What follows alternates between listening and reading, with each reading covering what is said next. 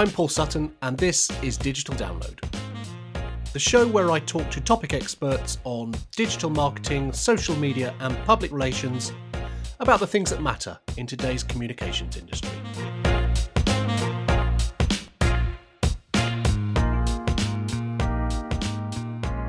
The massive media attention around COP26 has put climate change and sustainability on everyone's lips, with the World Meteorological Organization having reported that powerful heat waves and devastating floods and other extreme weather events are the new normal, and the previous 25 conferences failing to stop greenhouse gases and increasing global temperatures, the pressure on leaders to take decisive action has never been higher. But while governments have a critical role to play in halving global carbon emissions by 2030, the spotlight is falling increasingly on business to step up to the plate. And that means the job of communications professionals is going to become even more challenging. If you type greenwashing into the Google search box, one of the top suggested searches is greenwashing examples. Click on that and you see nearly 4.5 million results. Among the brands listed on page 1 are IKEA, H&M, McDonald's, Shell, Zara and Volkswagen. Greenwashing, it would seem, is common practice. Now, quite apart from COP26, ESG in a broader sense has gathered massive attention in the last 2 years. Google Trends shows that searches for ESG have increased threefold since November 2019, and in an even shorter timeline, searches have jumped by 45% since August this year. The top related topic for those searches? Investment. Investors are actively seeking out businesses where ESG principles are strong. Greenwashing simply doesn't cut it in 2021. Among an increasing number of marketers with a focus on ESG and sustainability is Director of Always Be Content, Pete Martin. Pete studied English language and literature at university. He says he left knowing a lot about James Joyce and the Jacobeans and almost nothing about the real world. His first job was as a copywriter in an advertising agency, gradually moving up to creative director before starting his own agency. Eventually sold that company to a PLC and moved to New York, working as an executive creative director. Pete now has the opinion that the agency world hasn't really kept up with the business world. The world's moved on, and things are faster. You need to be more nimble. And the old agency structure, which is a sort of pyramidic structure, which reflects the client's pyramidic structure, it means that decisions have to go up and down the tree on both sides of it, adding to cost and a lot of paper shuffling that is either non-productive or, in my view, counterproductive. In 2017, Pete set up Always Be Content, a content marketing agency that he says has two guiding principles: for everyone to be happy in their jobs, and to make clients' jobs easier and make them more content. He says the reason the conventional pyramid structure of other agencies still exists is a hangover from the days when agency was a commission-based business. Some agencies haven't really worked that out yet and are still trying to run a system that ran in the 1950s, 1960s and try and get it to work in the modern world. And I think a lot of people think it doesn't. Earlier in his career, Pete worked with the energy company SSE for about 12 years. At that time, and even still today, SSE has strong sustainability credentials. That led to an ongoing interest in sustainability and an understanding of the energy market within the current agency, coupled with clients interested in social marketing. As a result, the company developed a strong interest in all of the different elements of ESG, with two staff in particular certified in sustainability management from Harvard and Cambridge University. With such a strong background in this area, I asked Pete what he feels about how much progress was really made at COP26 recently, and what the impact on the real world will be. That's an extremely good question. I think everybody's agreed that it was a bit of a curate's egg. I mean, I think most, the thing that came out of it most was that the American politician, the AOC, got to taste Iron Brew. I think that was one of probably the thing that most people took away from it. But the commitment to limit global heating to 1.5 degrees was important. I mean, yeah. I think that's was under debate, and you've still got the usual laggards, largely nations that are that depend on their economy depends to some extent on fossil fuels. I mean, predictably, Australia, despite 15 million acres of the land being on fire in the past couple of years, they're still one of the laggard nations. But generally, there was a recommitment to trying to control global heating, and I think that is really important. The impacts of allowing it to get over 2 degrees, 3 degrees, they're so catastrophic. They seem far away, but they're not. And maybe not for our in our lifetime, but my children's lifetime and my granddaughter's lifetime, it will be absolutely, if we allow that to continue, you're talking about incredible impacts around the world. So on the positive side, that was good. Trying to end deforestation, switch to electric vehicles, that kind of thing, phasing out coal, but the wider question around global justice and equality, where the poorer nations who have been suffering the biggest impacts from this are not really being supported properly, and the indigenous nations as well, indigenous peoples were largely left out of the conversation. So there were a few telling oversights, I would say, but on the whole, you'd have to be positive. And the other thing, the commitment to talking about it more regularly, trying to do this yearly and trying to keep the pressure up, was pretty good, I think. So, on the whole, you have to be positive about it.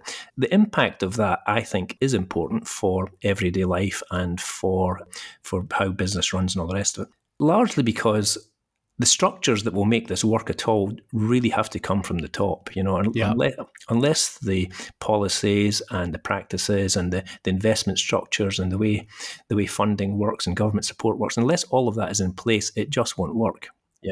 You can look at the UK's challenge in trying to transform to a green economy.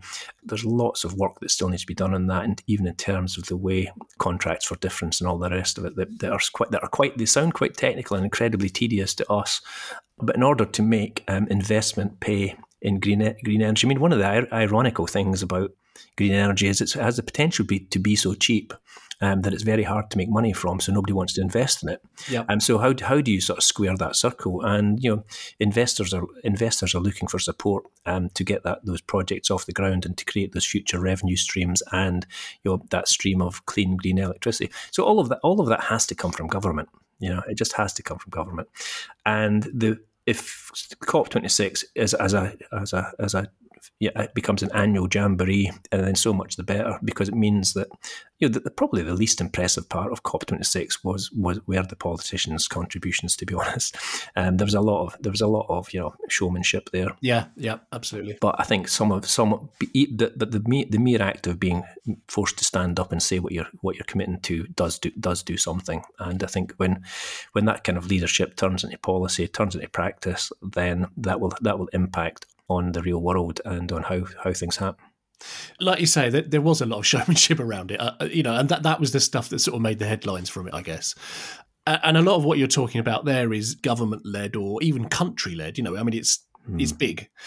But do you think this has put more pressure on a layer down from that, the businesses themselves, rather than governments? Because, I mean, from my perspective, you almost look at it and go, well, you've got the governments who've got to make these changes and change policy and force things through. You've got consumers who everyone is now more environmentally aware, lots of different things we're all hopefully doing. And then there's this gap in the middle. Yeah.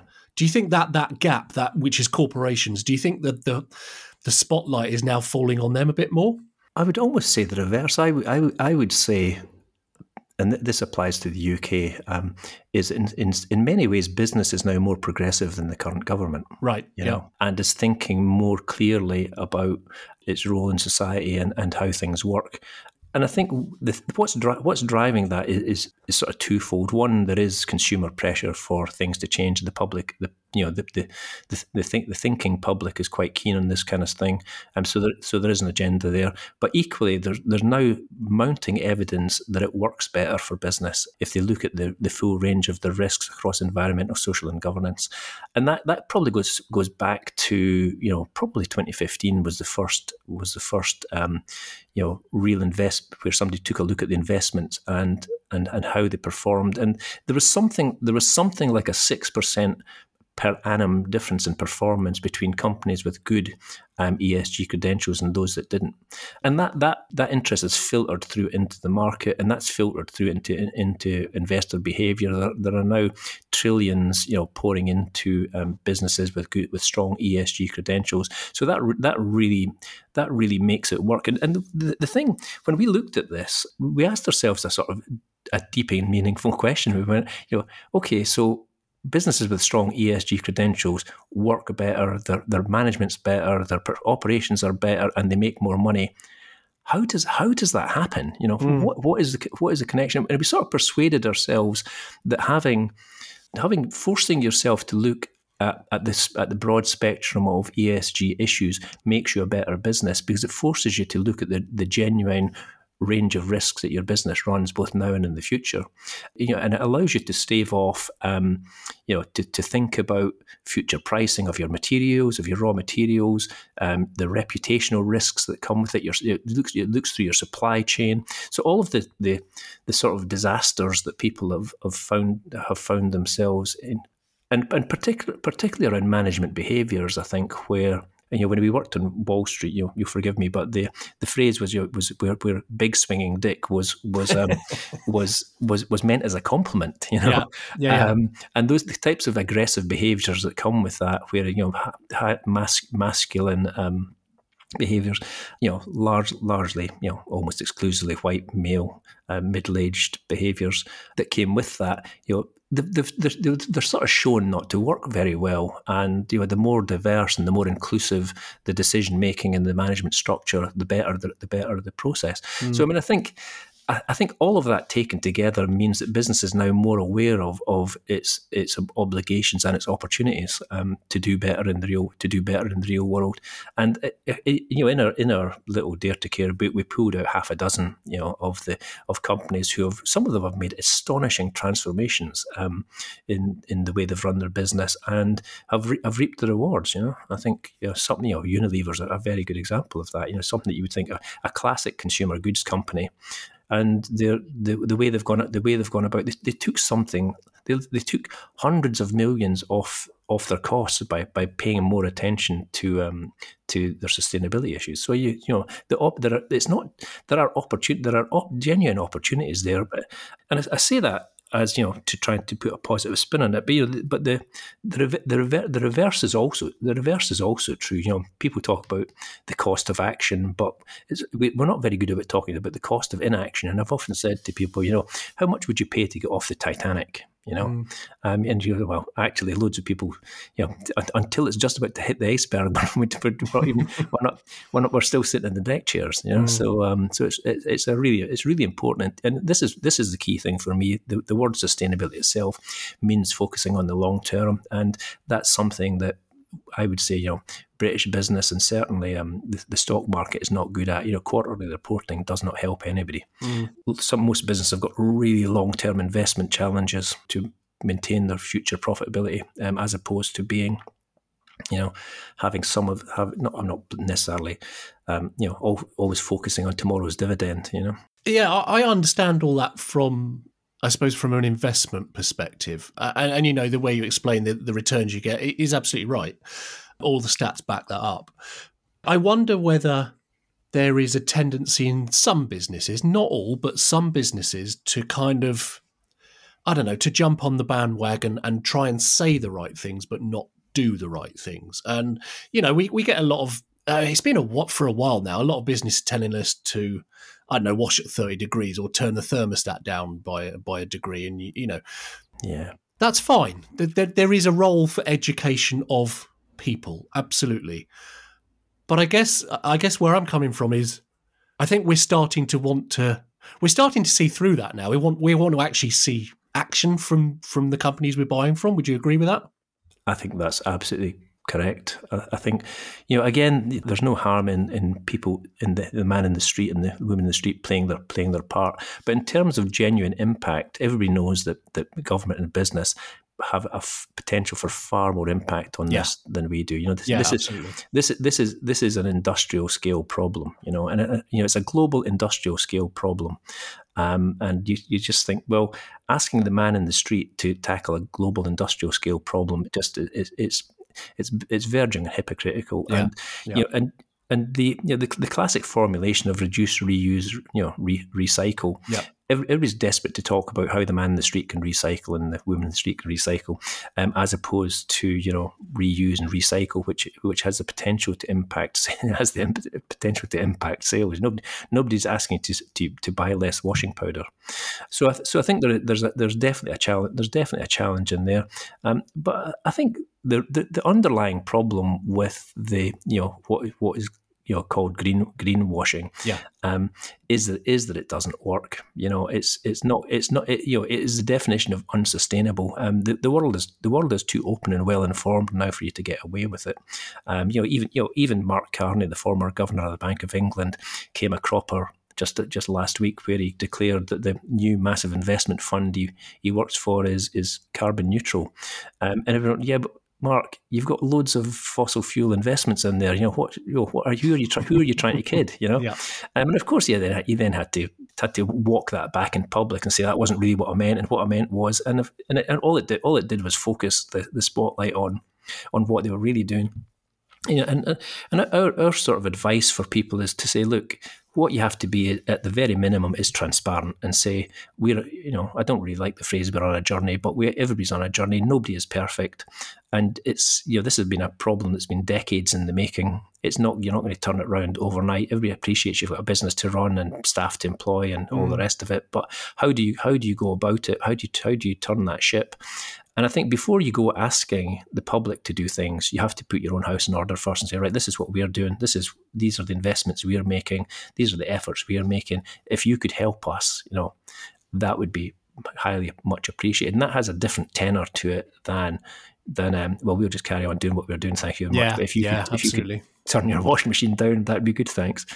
I think that's sort of the key for me. Genuine transparency is at the heart of that. Yeah, and I mean, this all raises very big questions for people in the communications industry and marketing and PR around, like you said, around greenwashing. My sense is that it could put some of those people in quite a difficult position. if you're working with or for a company that is perhaps saying the right things but not doing the right things, that could be quite a scary line to walk as a marketer, I would think. Yeah, definitely. I mean, this comes back to one of the challenges of marketing, where there's loads of people in marketing, very clever, very experienced, doing a great job, but aren't necessarily listened to much within the business. Some of the drivers of business. I remember talking to a client, and he was saying, in terms of this business, I've got a budget of 4 or 5 million. The guy next to him on the board, he's got a budget of 70 million. The next guy next to him's got a budget of 100 million. They don't listen to me, So in terms of even if you've got a seat at the table, making the case for the primacy of communications can often be difficult. And I think that is a challenge, but I think if all of the evidence is on your side, all you can do is make that case properly, and put it to your colleagues that this is how the world works, and having more diversity and inclusion, having fair policies for fair employment, paying your tax properly, all of the sort of governance things that really matter. And then, what are we doing about our supply chain? What are we doing about the sustainability of of the way we treat the environment, about the genuine cost of what we do? All of that taken together is going to be better for the business, because I keep on saying this, but it gives the business a much more realistic view of its genuine risks. The things that if you try and sweep them under the carpet today, they will definitely come round tomorrow. I mean, we outline a couple of the sort of bloopers that people have made. There was the classic of a a well-known fossil fuel company that put out, on the face of it, a seemingly innocent Twitter poll saying, what are you doing to reduce your carbon? And the flaming they got back was like, well, hang on a second, what are you doing? Uh-huh. And that came from the most senior parts of government, senior politicians, climate scientists. They learned their lesson pretty quickly on that, I think. So even as a communications professional, I think you just have to be saying, we might be saying the right things, but unless we follow through with action, that is in itself unsustainable. Yeah, it could be quite an interesting time, actually, the next year or two, in that I could quite see more of that Twitter example. I could see more of that stuff happening. I could see some very interesting conversations, put it that way, between C-suite and the people handling the media and the pushback in there, because the C-suite's going to want to say one thing and the communicators are going to go, hang on, we're going to land ourselves in hot water if we do that. So that could be interesting. Yeah. Do you think that marketers and PR people need to kind of upskill when it comes to sustainability in order to, I suppose, to put themselves in a position where they can push back with real authority, not just from a media knowledge, but from a sustainable, how it all works together? Yeah, I mean, if I was a younger person in marketing, I would definitely go and get myself some proper training in this. I mean, the Cambridge University course is reasonably inexpensive, it's difficult, obviously, but it's probably 2 months of work to get yourself certified in it with a really good grounding.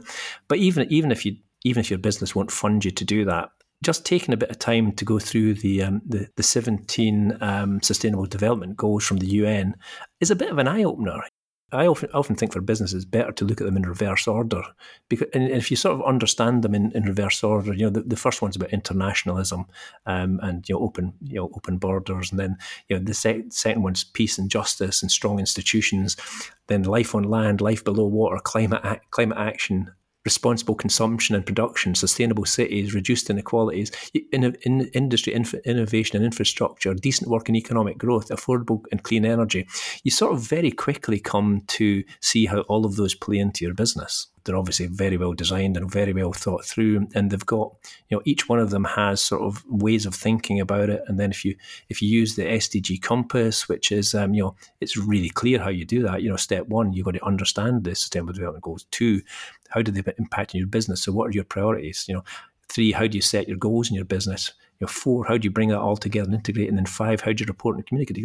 This is actually really quite, on the surface, quite complicated, but a lot of the heavy lifting has been done for you in terms of how you go about managing it and thinking about it. So some of that I would say, it's almost, I'm not suggesting it's half a morning's work, but getting a good grounding in it and getting started is not that hard.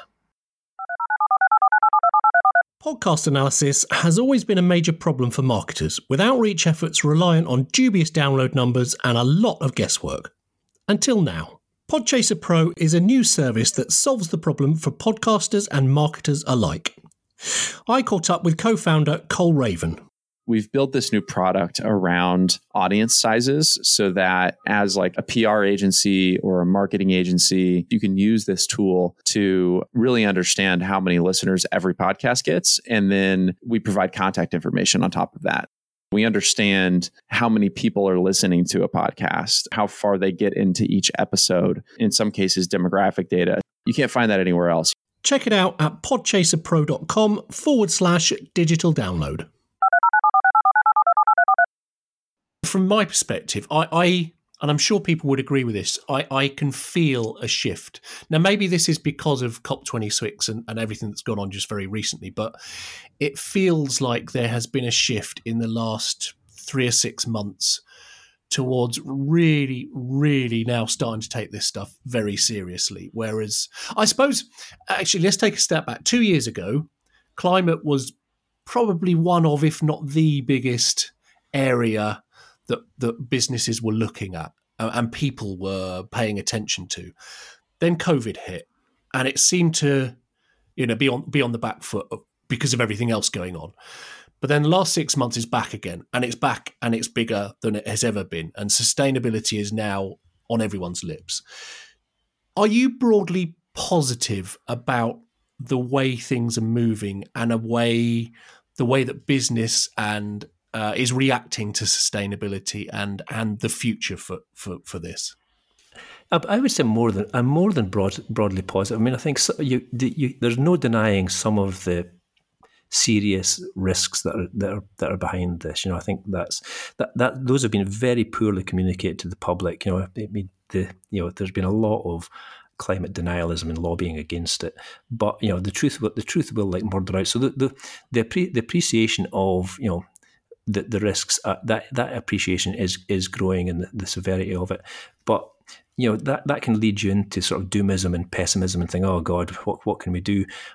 I think in reality, though, the answer is there is a lot we can do. I think we're actually at a new juncture in civilization where we're coming out of the petrol age, for want of a better phrase, and we're looking at the sort of age of renewable energy, which powered by the wind, powered by the sun. All of that, if we'd had our options back if those options had been, if that technology had been available at the start of the sort of 20th century, putting out platforms into the sea and all of that kind of thing to extract oil and then making brilliantly engineered petrol combustion engines to work with this, you'd go like, can't we just do it with some solar power and wind power? That's a much better idea.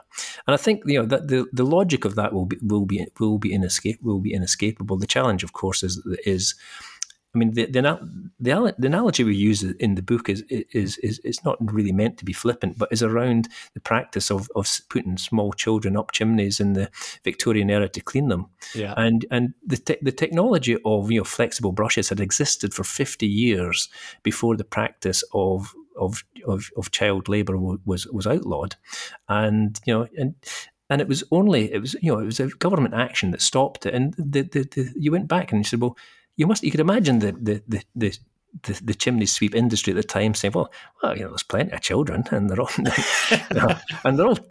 very cheap. I'm just getting them out of the poorhouse, and so why not? Let's just keep on doing it. And it was like, hang on a second, it's just completely wrong. And we're sort of getting to that stage with the fossil fuel industries where people go, well, there's plenty of coal in the ground. It's pretty cheap, and yeah, but it's destroy. You're changing the temperature of the planet, and it's completely wrong. We have to stop it. And I think that is where I think that's where we're headed, and the reason why business and government need to work together. I've got my own views about the deindustrialization of the UK back in the 80s, but we do need a transition to the green economy, and even in a country like Australia, which does have a big coal mining industry and all the rest of it, they've always got loads of sunshine. They need a strategy to segue all of those engineering jobs in coal mining into solar power. I mean, that's and into green energy. That is the challenge. I mean, the UK needs to install a ludicrous number of electric vehicle charging points. I can't remember how it's like 70 a day for the next 10 years or something. Where does that happen? How is that going to happen? Who's training those people to do that job? Where's the manufacturing coming from? All of that, as opposed to still dithering around the edges of, well, we'll open another coal mine here and we'll license another oil field there, and it just needs some big confident action to set the ball rolling. To find out more, head to alwaysbecontent.com or look up Pete on LinkedIn.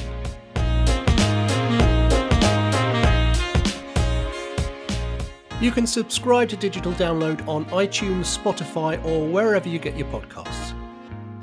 And if you like the show, please do leave a review, as this helps others discover the podcast. Thanks for listening, and I'll see you next time.